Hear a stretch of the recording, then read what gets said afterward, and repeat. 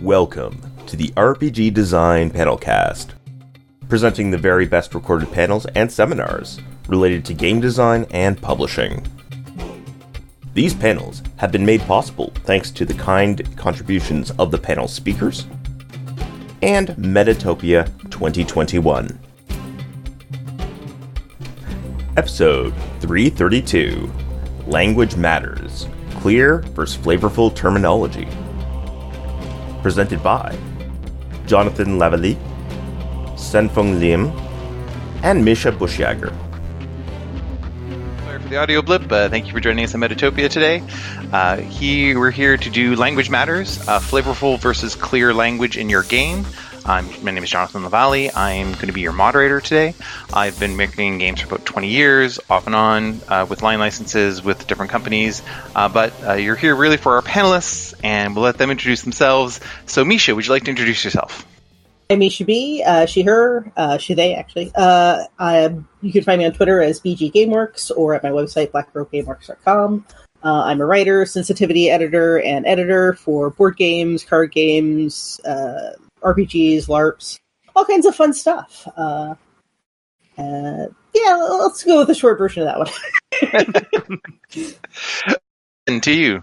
Hi, my name is Sen-Foong Lim. I use he, him pronouns. And I'm a game designer and developer from London, Ontario, Canada, the second best London in the world for like 138 years running now. Second best. So I usually am found designing and developing other people's games. And I work both in the board game, card game space and in RPGs.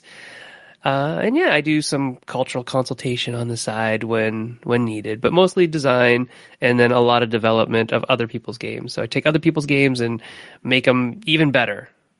That's my job.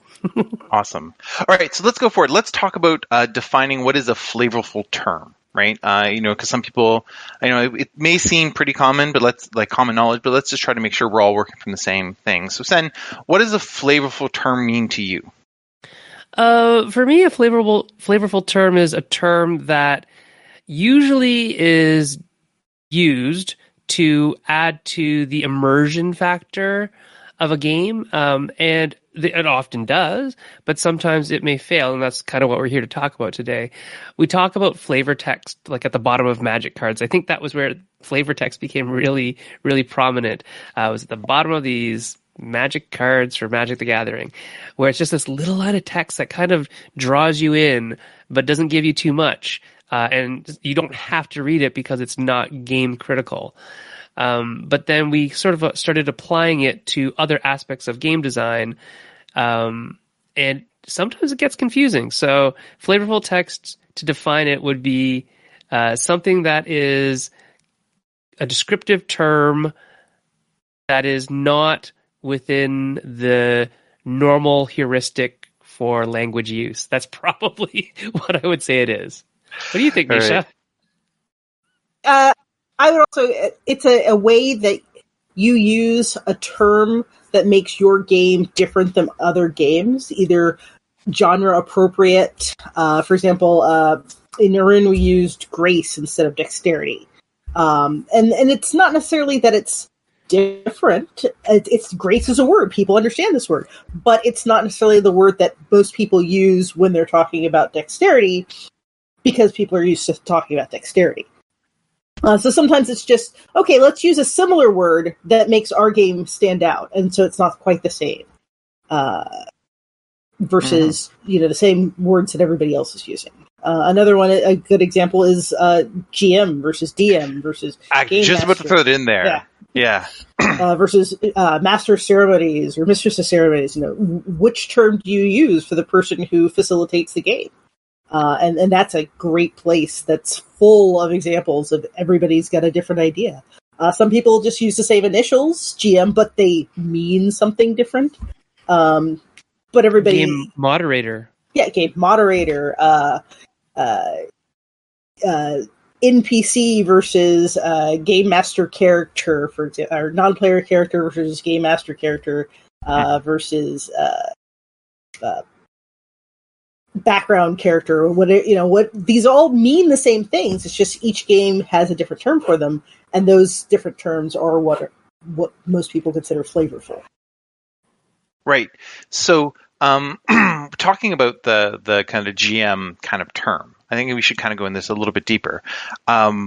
Beyond differentiation, right? Why might there be some reasons to try to create a more flavorful term for it, right? Beyond just, Dungeons and Dragons has a dungeon master, generic term could be game master. How do we, let's just, let's go forward. They're beyond just differentiation. Why might you want to have a different term?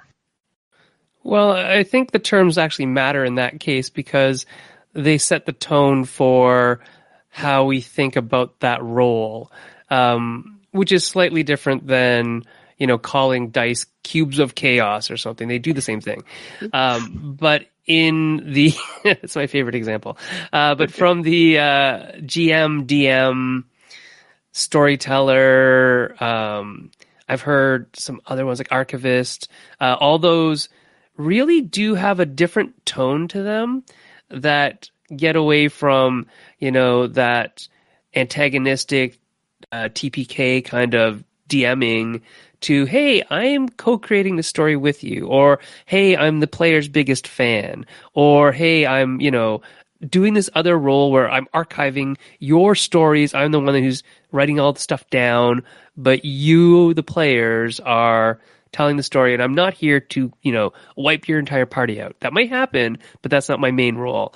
Whereas I think a lot of, some of the older school things have a little bit of that more, not necessarily antagonistic, but can be, whereas a lot of the more story-based, narrative-based games where you can actually give narrative control to the players, imagine that, have a softer feel to them. And I think that functionality is different and therefore may require or warrant a new term. Mm-hmm. So, just a shift from dungeon master to game master. I mean, I'm playing a game. We don't have any dungeons. Why would I call the person in charge of the game? Yeah, that's a simple one, dungeon right? master, So some of it is, what Sun was saying is it's a shift from what is this role about, and defining it better for that game. Well, I mean, also to bring that to Misha, another point is it changes the immersion, because we wanted to talk about immersion, and so what do you think is the right time to use the flavorful term, and when do you need to say, okay, while this is a really good space for a flavorful term, when do we actually need to be clear because this is going to create confusion?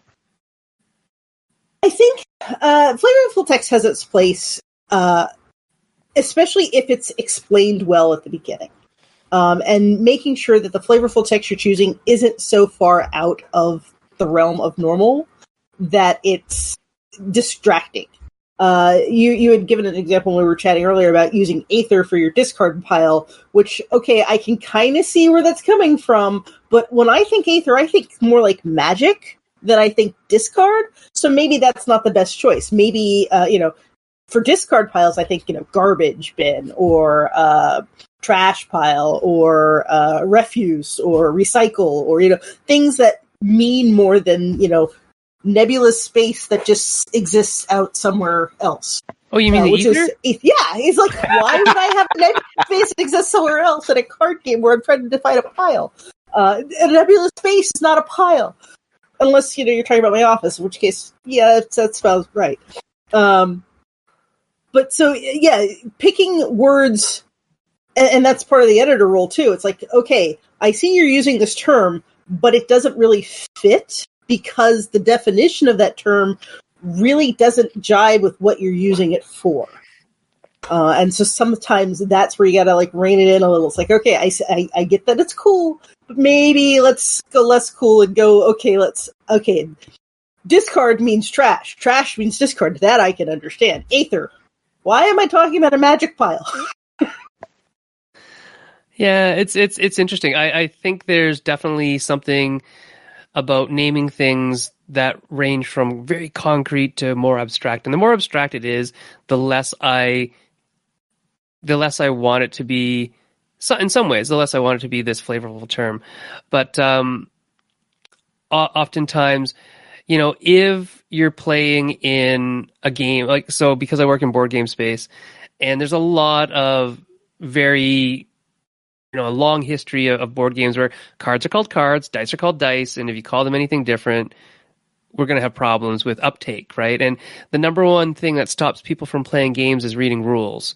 And if they have to then get like this chart to find out that, oh, cubes of chaos mean dice and plaques mean cards and, your pawns are called this and all that other stuff, it's going to fall apart. There's no background knowledge. That's what we call it in educational psychology. And if they have the background knowledge of dice and cards and, roll and move and discard and all these other things that are very common within the hobby of gaming, that background knowledge can make reading fluency, game playing fluency increase because they know how to do those things already. They don't have to second guess themselves. I definitely have had games, not my own, but definitely games that I've read the rules of. And it's like you are going to, escalate the situation. And they just meant play a card. And then they go to define escalating a situation means playing a card to the whatever. And I find in rules writing, and Misha, you might find this as well as an editor, that when you take, a whole paragraph or two to write out a definition of something, you probably have gone too far. Yeah. If you can replace a paragraph with like a word, you've probably gone a little extreme. Yeah. Well, that goes back to another question I'm going to have is like, what about if, and it ties in a little bit to the GMDM kind of thing. We use all these different terms for it to try to set the tone, but because of that kind of historical knowledge, or so you had a different term for it, and it just skipped my mind. People will frequently say, "Oh yeah, that's the GM," right? And then just not even use the term, but refer to it as the GM. So, I mean, just to bring that back out, is there still value then in creating these flavorful terms for things when people might use their previous knowledge to just override it with what their shorthand is? I think so. Still, yeah. I mean, just because somebody is going to reduce it to something easy doesn't mean that it's not there.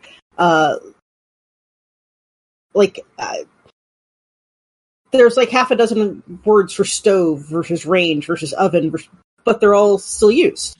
And so it's not detracting from it. And what people are going to do at their table, you have no control over. Yeah.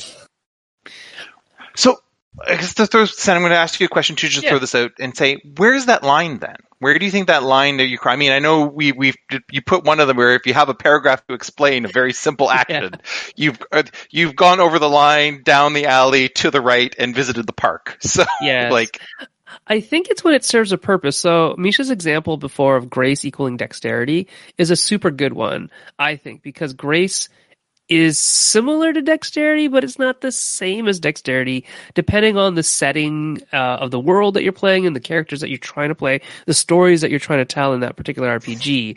So, I mean, if you've ever made a PBTA game, you know that you have some stats, and those stats aren't necessarily what you think they are. But so I play lots of masks. I like masks. And masks is really interesting because the stats aren't things like strength and dexterity and constitution and wisdom. They are things like freak and danger. And they're actually really neat because they're your perception of yourself, right? And how you perceive yourself, how you think other people perceive you. And because they shifted it from, stats that I am this strong, I can lift this many pounds, to I feel dangerous today because I just hurt somebody. Now I feel more dangerous, and when I roll plus danger, now it's going to be even better or worse, depending on what you're doing. That fit the idea. If you know anything about developmental psychology, and I do because that's what I teach, that is a perfect example of how teenagers, superpowered or not, think about themselves. They are a reflection of their friends, a reflection of the community that they're part of. And if somebody says something about them, they may take that on for themselves. Like, yeah, I guess I am that way. And masks did that beautifully by changing the stats from, very measurable things that don't change, like your strength really doesn't change much over the course of, a session. It really shouldn't. But your feelings about yourself can totally change, right? And I think when it has a purpose, when it has a meaning, and it does something different. So my common things of cubes of chaos, they don't do anything different. It's still just rolling these dice that are cubes, and they're randomizers. They're still doing the same thing that a die does. So people are just going to call them dice. Whereas grace is probably technically different than dexterity. And, all the stats in Avatar Legends or all the stats in Masks, they're definitely not analogous to things like strength, wisdom, constitution, dexterity, charisma, comeliness, if you remember comeliness. They have nothing to do with those things, right? So I think when you have analogs that are just replacing another thing, people will by nature, like Misha said, default to probably the word they use the most. But if there's a functional reason for them to be different, then that will probably have a better chance of sticking in the psychology of people. Yeah, so Misha, where do you think that line is? I know that's another. Is there anything else that kind of helps you define that line? Because when we were talking earlier, that's the line we're all trying to walk, right? Yeah. Making sure we walk the line where it's flavorful enough that it's great and immersive, but not so flavorful that it's clear, but not our language is so boring that everyone's like, wow, I have just read a text manual on the thing, even though that's what it is, right? But still, I think that's another panel. I think Son made a good point. It is a difference between, is this making what I'm writing stand out enough that it means something functionally different. Like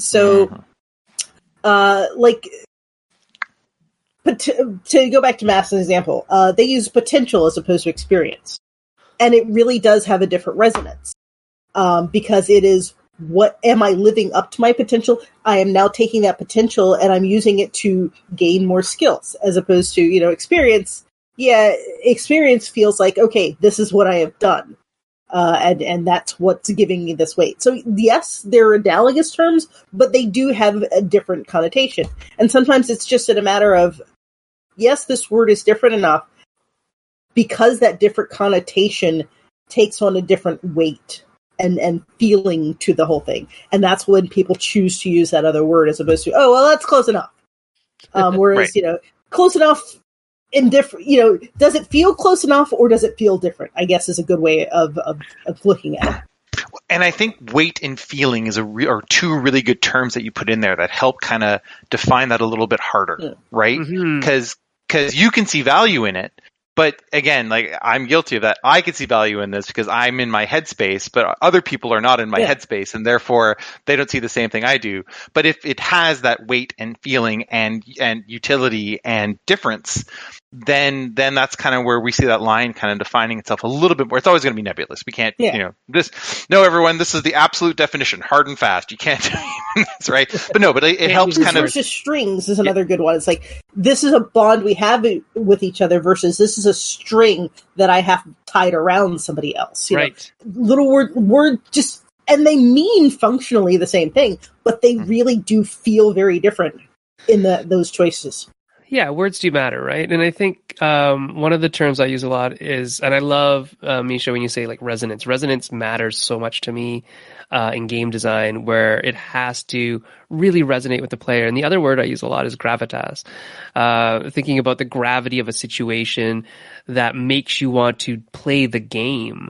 And if words can help do that, then by all means, use them, because sometimes. So I'll give you a little story about a game we made about graffiti. It's about graffiti. I think, Jonathan, you might have played it. It's just about matching cards and overlapping them to make patterns of graffiti. And originally the game had like police, because, graffiti artists and police often mix it up, and, you're running away and stuff like that. But nobody who played the game thought they felt the pressure. It's like, it's just the police. They're just going to slap us on the wrist. That's it, right? But then we said, okay, what if we put it in a world where, you can't, because it was also about being quiet. The amount of noise you made while you're painting would alert the authorities, right? So what if it was a world where there were, and wow, there was a movie that just came out about this. Holy cow. Aliens that could only hear you but couldn't see you. And so you had to paint really quietly. And the messages that you were painting were like how to rebel against these alien overlords. Anyways, so that changed the whole tone of the game. It changed the player's motivations. Now, just reading like a 5-line story about this stuff and then changing all the flavor of the cards to be slightly less about, just painting trains in New York to like, you need to survive this, alien invasion, and the way you're doing it is by communicating drop locations by painting, because they don't know how to interpret art, these aliens, right? Because they're aliens. So that gave it that gravitas, that real like weight to the words, where the words now mattered. And so now we changed terms all over the place, because the original things of like, mix a spray can and paint and things like that just weren't quite they didn't fit anymore. They didn't have that weight to them anymore. So now we changed those terms to other things. Like, I can't remember them off the top of my head, but they just had a little more oomph to them because the story now had oomph. So I really like that resonant term that you use. I use it all the time. I think it's one of the things that I think about when I'm writing stories, writing games, and designing. It's like, will this resonate with the intended audience? And what am I using mechanically, thematically, in writing, in my fluff, in my mechanic writing, and all to convey that to people, that you need to understand this. And it's called Cubes of Chaos for a reason. I think my challenge to all of us is to use Cubes of Chaos in a game where it actually matters, and that people will call it that and not feel silly when they call them that. Hey, pass me the Cubes of Chaos.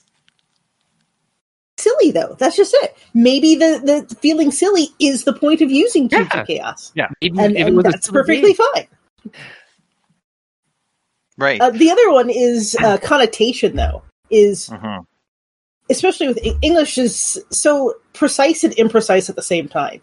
So two words can technically mean the same thing, but have very different connotations. And so making sure you're using the one that you mean to. It's like, okay, I can use denizen, and that has a certain connotation versus resident. Whereas technically they're the same thing, but they have very different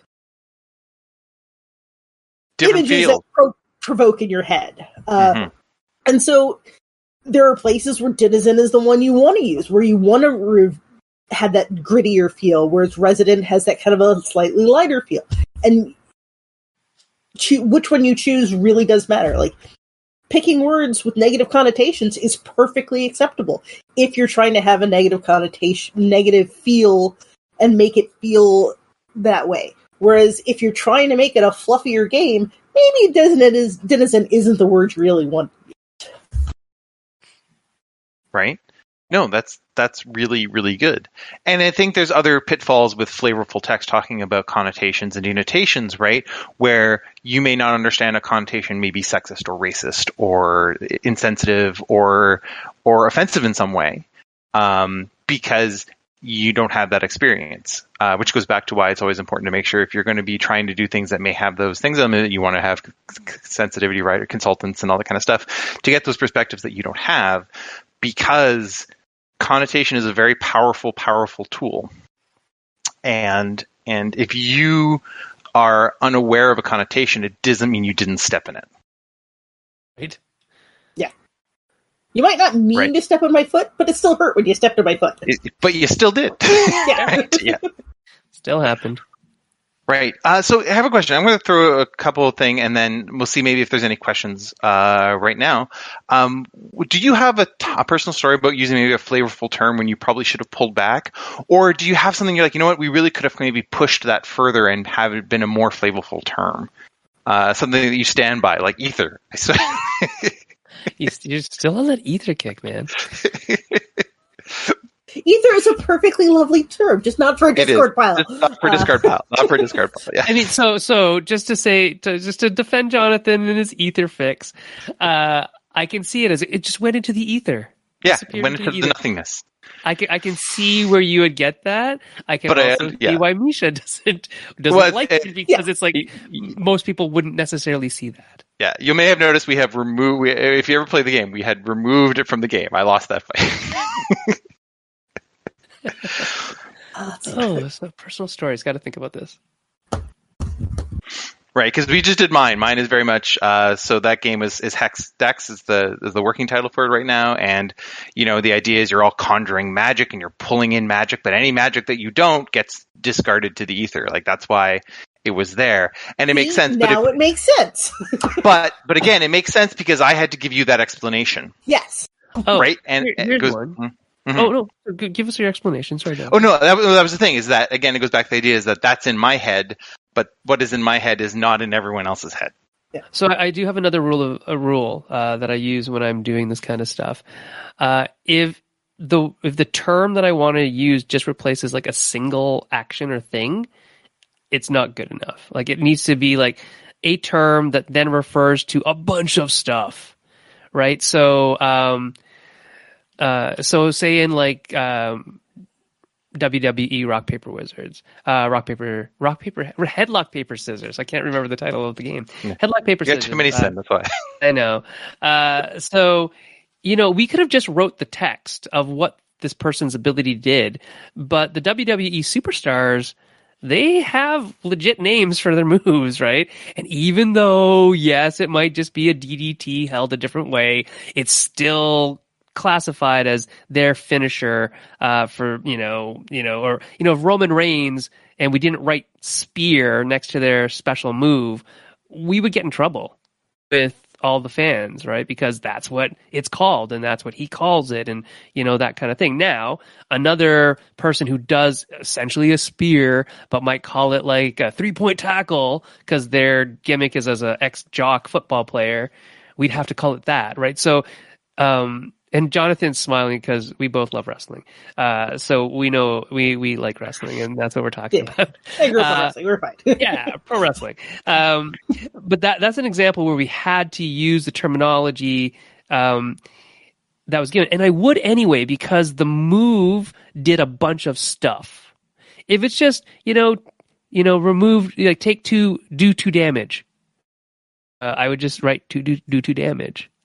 But because it has a whole bunch of things, like do 2 damage and move this and then do that, I need to call it something concise, like a specific move name, so that when people are asking questions about it, it's just I do this move, or hey, when my character does this move, what actually happens, right? I don't want them to say, hey, when I take 2 damage and do this and do this and do this, what actually happens? What's this? What are we referring to? So the usage of language also as a reference point, where you can then go search it up in something, where you can refer to it with to other players or to other people about that. I think that's really important to think about. And so if it's just a single action, I try not to replace that with a flavorful term, but if it's multiple actions that we can collect and put under one umbrella term, I will pick an umbrella term. And that umbrella term, to be immersive and fit the theme, usually is flavorful. So there you go, Jonathan. That's another little rule of writing for me anyway. Misha's thinking. Yeah. Sometimes a simpler term is just better. Like if I'm using a $10 word where a $2 word will work, sometimes the $2 word is better. Especially if you're depending on who you're aiming the game at.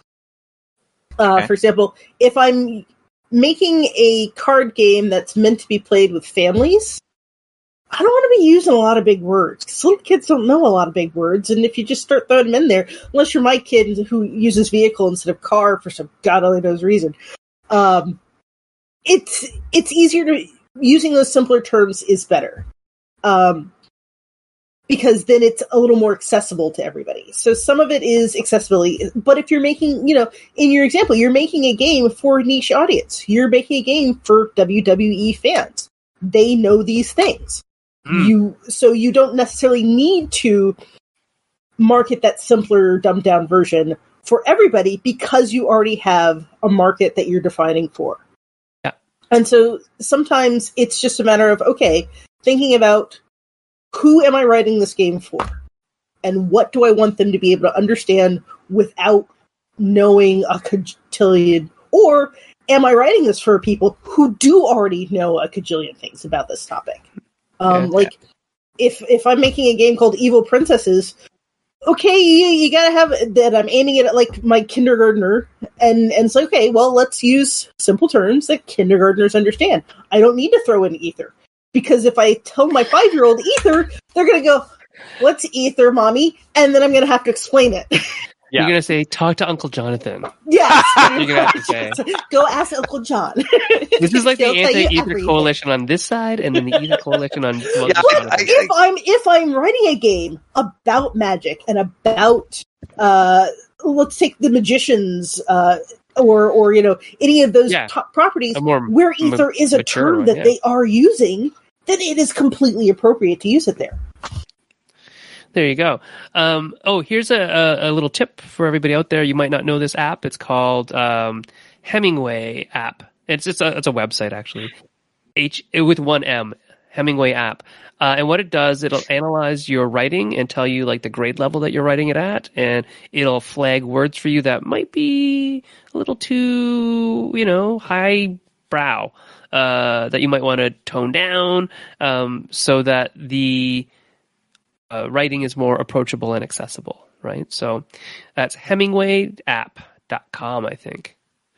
Yeah, so it's pretty cool that there's stuff out there to help you with your writing, right? Yeah, this was not a paid advertisement. No, this is like I read a lot of books, joking. So I'm throwing in a joke. Play a lot of Scrabble with my family who don't necessarily read the same books that I read, so they're like, "That's not a real word." I'm like, "It's totally a real word, Dad." And so then they go look it up and challenge it. Yeah, hey, look, it is a real word. Yeah, I guess the kind of the internet term for that would be how much Googling do I need to do for your game, right? Yeah. Define this word, define that word, right? And maybe if you have words that you're using that are out of the norm, have a glossary. Have an easy place that I can flip to. Oh, that's what that word means, and flip back. Here's an actual hint from psychology: is put that actually in the front. So it's interesting. Like most people, by logic, it's like, oh, that goes in the back. Who's going to use that? But the thing is that most people will. They do need that. And if you front load that learning before you're doing your fluent reading, like the reading that you have to do like all at once, so you have like little definitions, maybe in the margins, maybe a block at the front. These are important terms you need to know to read the rest of the document. People will pick up the rules much faster because the reading is easier. When you break up your reading into read and flip back and then flip back, I've lost my point. I've read this 3 times. I still don't understand it. When you start with the background information first that they need to know to read the rest of the document fluently, the uptake is quicker. So there you go. A little more psych for you. So I'm going to throw out maybe what's perhaps your most favorite flavorful term or thing you've ever put into a game, and give me the story behind that. How did that come to creation? Where do you decide to do it, and why? Like, not just this was really cool, I liked it, but here's the kind of thought process behind it. Throwing in curveballs, everybody. That's what I'm doing. Right? Yeah, you're making me think, and it's not past noon yet, John. Yeah, it's like early. Favorite term. Well, while they're thinking about that, I'm going to say, hey, Brendan, do we have any questions or anything you think might be interesting from people watching? We do. We actually have one that is really close to what you guys were just talking about. Sure. Does PDF publishing create room for flavorful text when you can just mouse over and see a pop-up definition? Yeah. Ooh, flavorful text and technology. That's a really good kind of thing. Yeah, I think it actually helps you be able to do that if the definition is right at the fingertips, literally at the fingertips of the person reading, right? So it definitely makes it more approachable. As long as people know those tooltips exist, then yeah, I'd say go for it without overwhelming people. Like, you don't want a screen full of tooltips that just pop up all the time. Like, if it looks like pop-up video, you might have gone too far. Oh God, there's a blast from the past. right? I was going to say that for those who are not of a certain age, music videos are a thing. Oh, right, yeah. Man, I just ate all of us. I think I just ate all of us. You just did. You just did. Yeah, you did. So like, what other technology tools do you think might be useful? Because I know there's a lot of push to, again, for accessibility, for making sure we have like audio versions of books and things like that. So how does a flavorful term then impact in something, say, like that? I mean, we didn't even talk about this. This is just me kind of throwing out there, like, other technology kind of ideas that we're moving forward towards. Where do you see that, or how do you see that kind of affecting flavorful terminology in your games? I think with like audio text, it's even more important to be concise with your term choices, because that ability to like do a pop-up or to flip around doesn't exist. When you're playing something, it's hard to just like, how do I do that? So I think then it's better to just choose a term, or the first time you use a term, make sure fluidly in the sentence that you're using it, define what it means. So like picking on ether again, if I'm saying like ether is a discard pile, where is the term we're going to be using for discard pile, where that is now removed from the game, for example.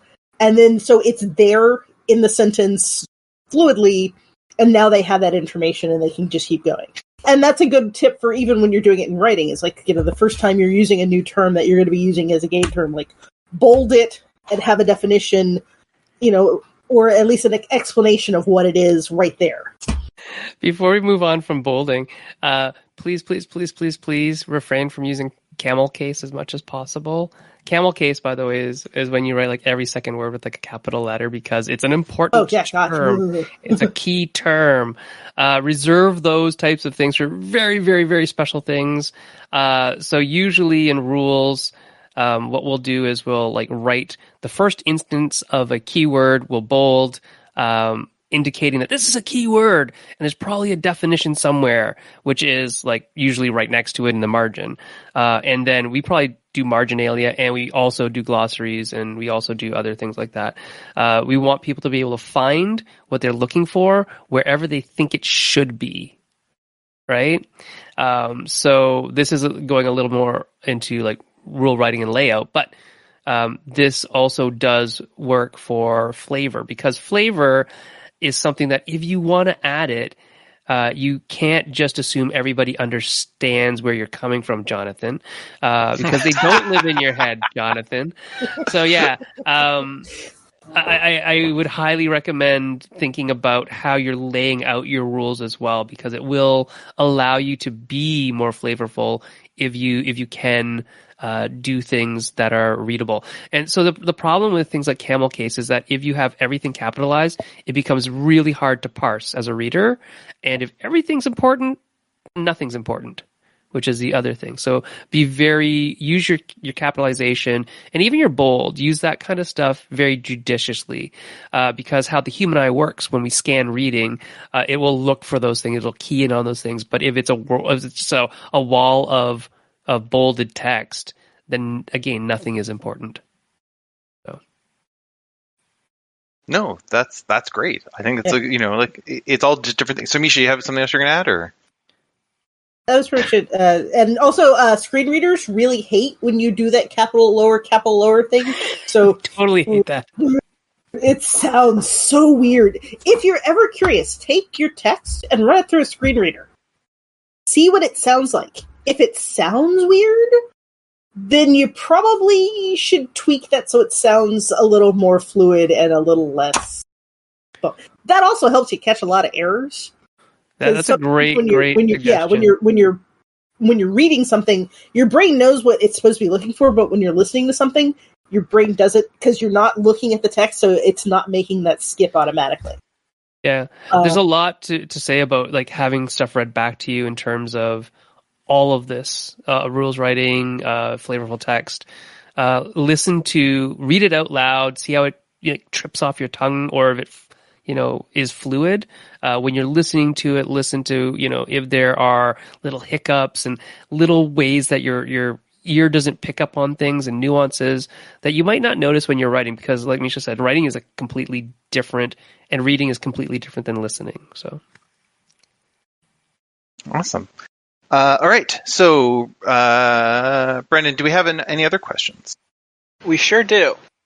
This question goes back to a little bit what you guys were talking about earlier. What do you make of the emergence of MC as a fairly sticky GM equivalent term in PBTA games? Any lessons or implications there?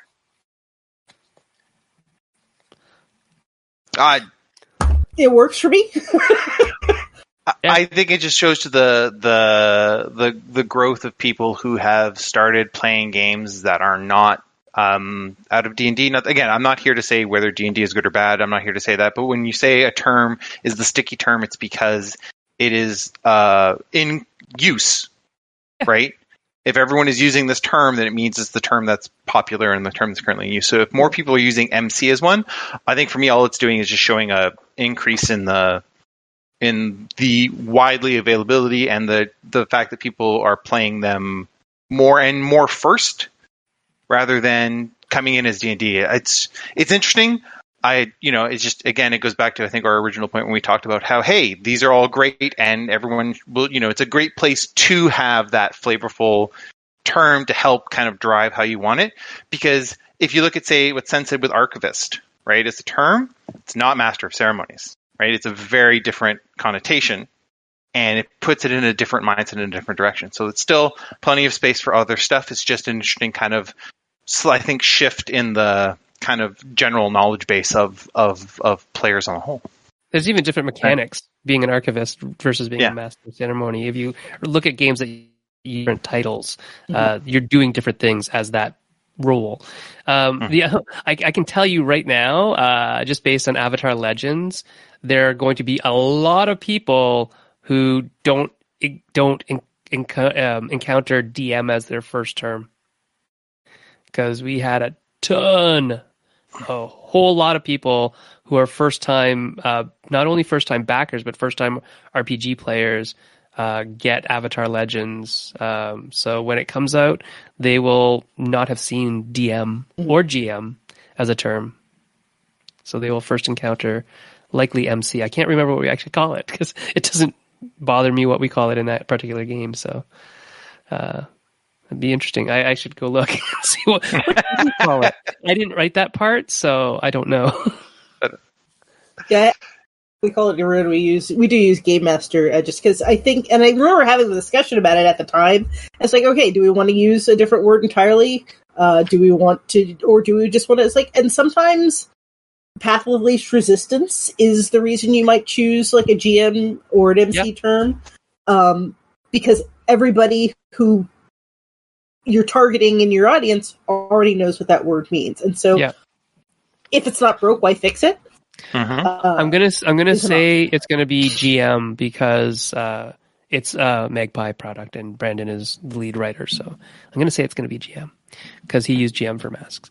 Well, that's the other thing. So if you are making a PBTA game, everybody knows like moves.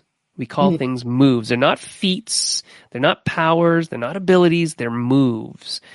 And because of the language that you use in specific game systems, now you know if you've GM'd a PBTA game before, you know, oh, this is how moves are used. This is the standardization through language of usage, right? So of uses of mechanics. So I know that I wait for the narrative to happen and then I say, oh, it sounds like you're doing this move, which is definitely a different way of playing from people who are traditionally, OSR style gamers. But I like it better. So there you go. That's why I enjoy writing for PBTA games and why I like things like We Used to Be Friends, Jonathan. Well, see, I always bring it around. Bring it around. Bring it back. Bring it back. Okay. Not so either. I don't like either. That's perfectly fine. Perfectly fine. So I guess, we've talked about it sideways, up on the side a little bit, but let's talk about immersion, right? And how does a flavorful term help with immersion? right? Like, what in particular does it do for immersion? When used, again, say following a lot of the things that we talked about, where we know it's going to be, it's not replacing, it doesn't require a paragraph to explain what it does. It's not replacing a simple action. It's actually kind of, we feel it fits and it helps clarify. What other benefits are there from using flavorful terminology? Well, I think go ahead. I'm playing futuristic games, right? Mm-hmm. But I'm using terms that are usually used in like high fantasy worlds. That's not going to make me think futuristic. So that's a place where I want to use, okay, this is where I want to use those future. I want to talk about mechs. I want to talk about robo this, and I want to talk about nano that.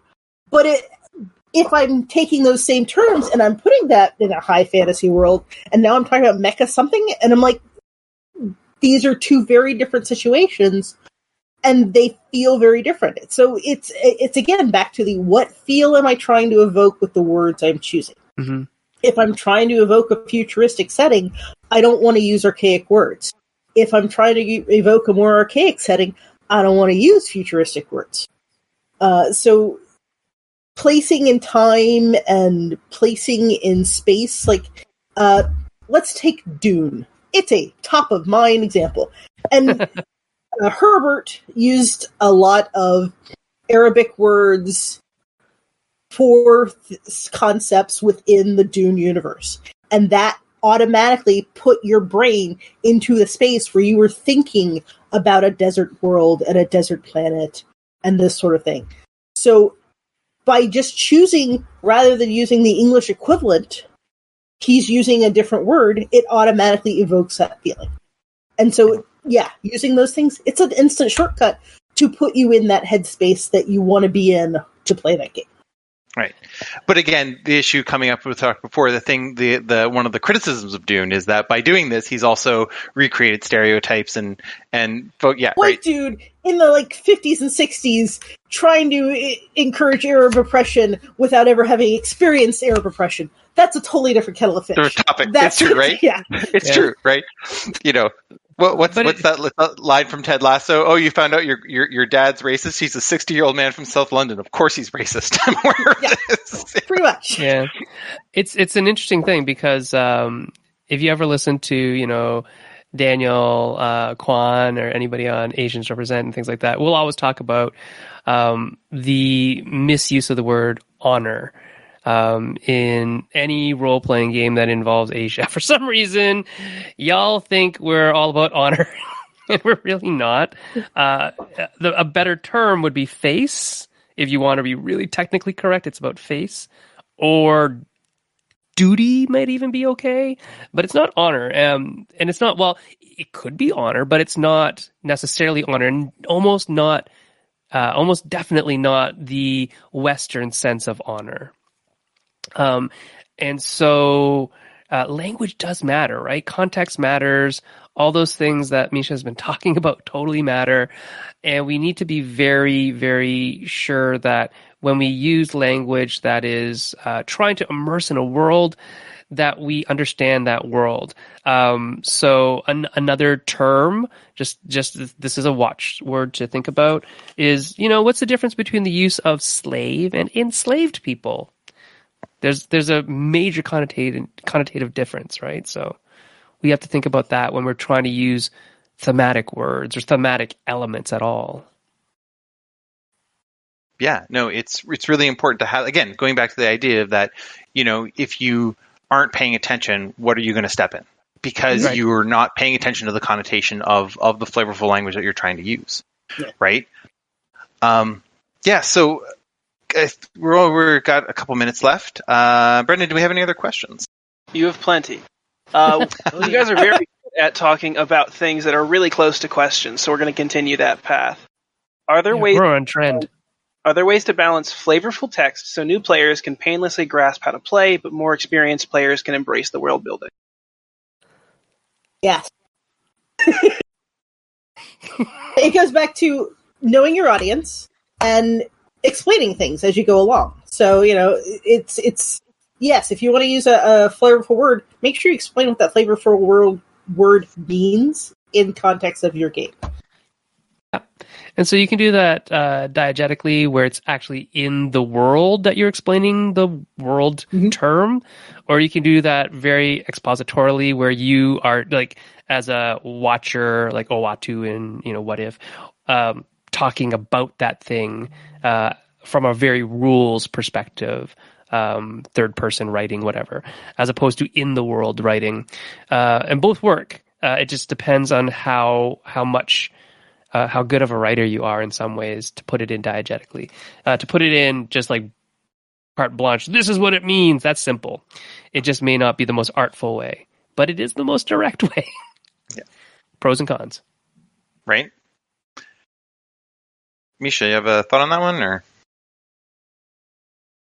Play examples are great when you actually write out a play example.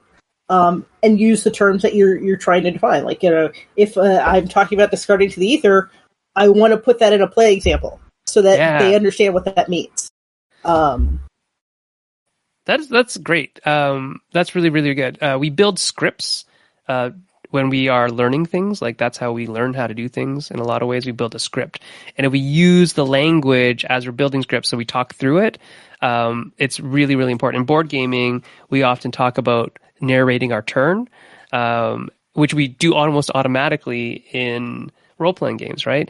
And so that whole idea of narrating a turn example in the rule book is really important to let new players know how they should act and behave and what they should say or could say.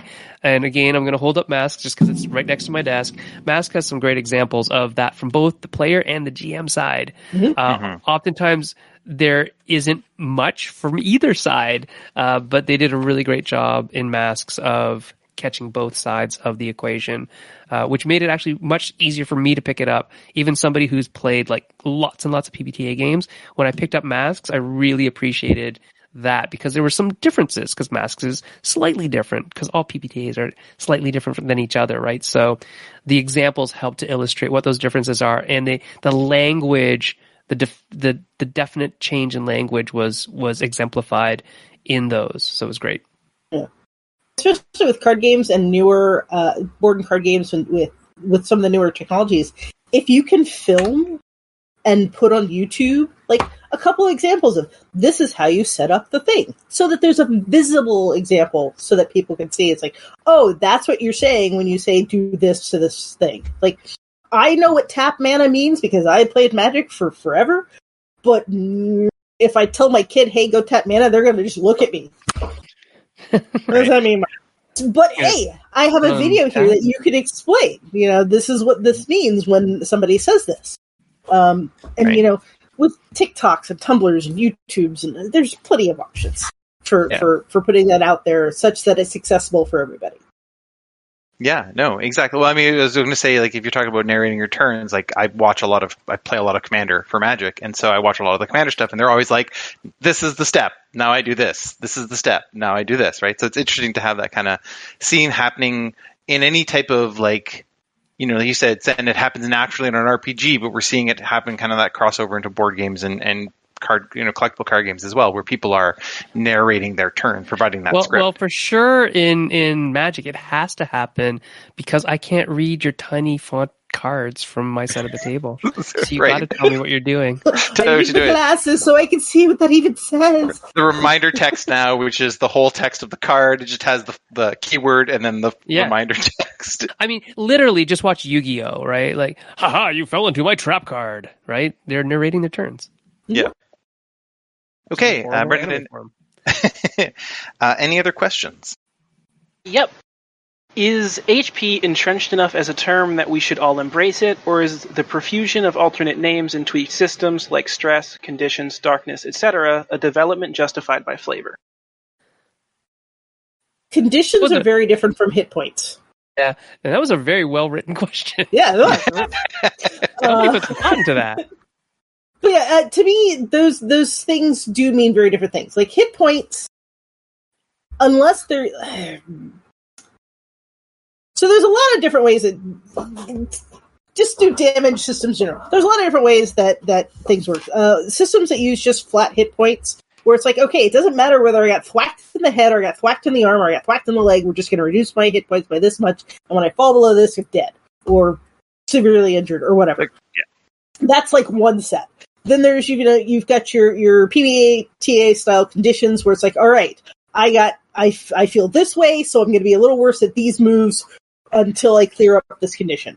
That's another set, and then you've got some of your more targeted.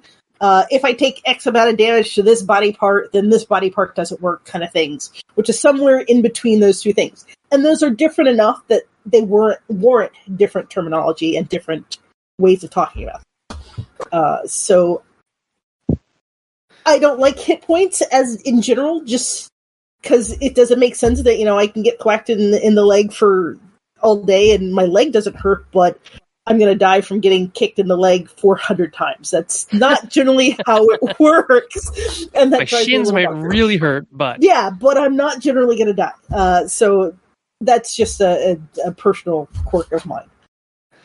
Yeah, I think definitely they do, because they mean different things. Like, so stress is very different than health, is very different than what other damage tracking that you're doing, if you're doing any at all. And that goes to, what stories do you want to tell? Do you want there to be death? Do you want there to be loss? Do you want there to be... Is this a game that is talking about the mental anguish that people feel when they are incarcerated? So I made a game about that, pretty much, but it wasn't prisoners. It was like children put in cages at the border. I don't know if you've played that, Jonathan. That was a weird one. But we didn't track health. We tracked memories, right? Because that's actually what happens to a lot of the kids who are incarcerated. They lose their contact with their family. They lose their memories.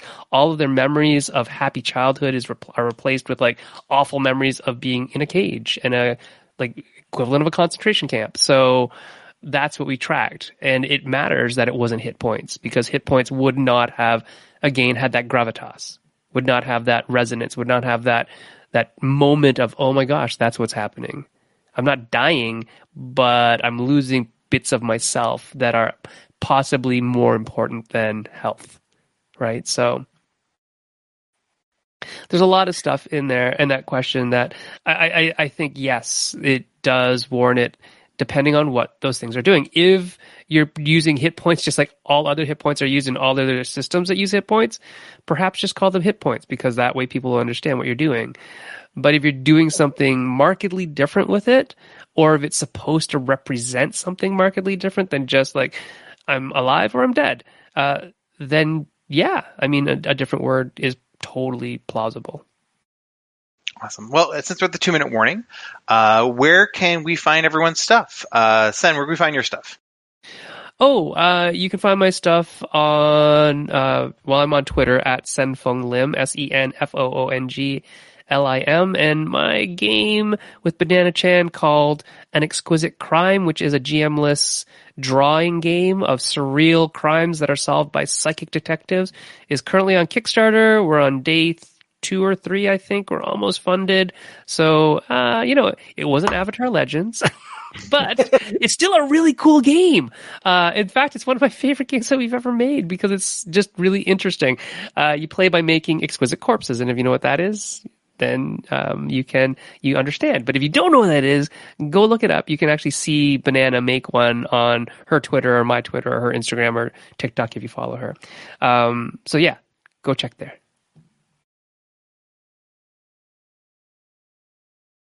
You can find me on Twitter as BGGameworks or my website, blackrowgameworks.com. You can also find a curation of stuff that I work on with a couple other people, where we collect games by gender marginalized designers. It's called More Seats at the Table. It's a bi-weekly newsletter, and you can sign up for that and get it free to your mailbox, where we highlight things like Monstrous Consumption, which is another game by Banana Chan. Yeah. It's on Kickstarter and amazingly cool and stuff like that. And Jonathan, tell us about yourself. Yeah, so you can find me pretty much everywhere as Firestorm Inc. on Twitter, Itch, DriveThruRPG, the website firestorm-inc.com. My recent game that I'm trying to finish up the final version of We Used to Be Friends, which is my teenage detective powered by the apocalypse collaborative game. So there's no GM. You just kind of build the mysteries you build together. So thank you everyone for attending. Greatly appreciated the questions. Lovely conversation. Thanks, Misha. Thanks, Sen. And we will see you all. Hopefully you enjoy the rest of the convention.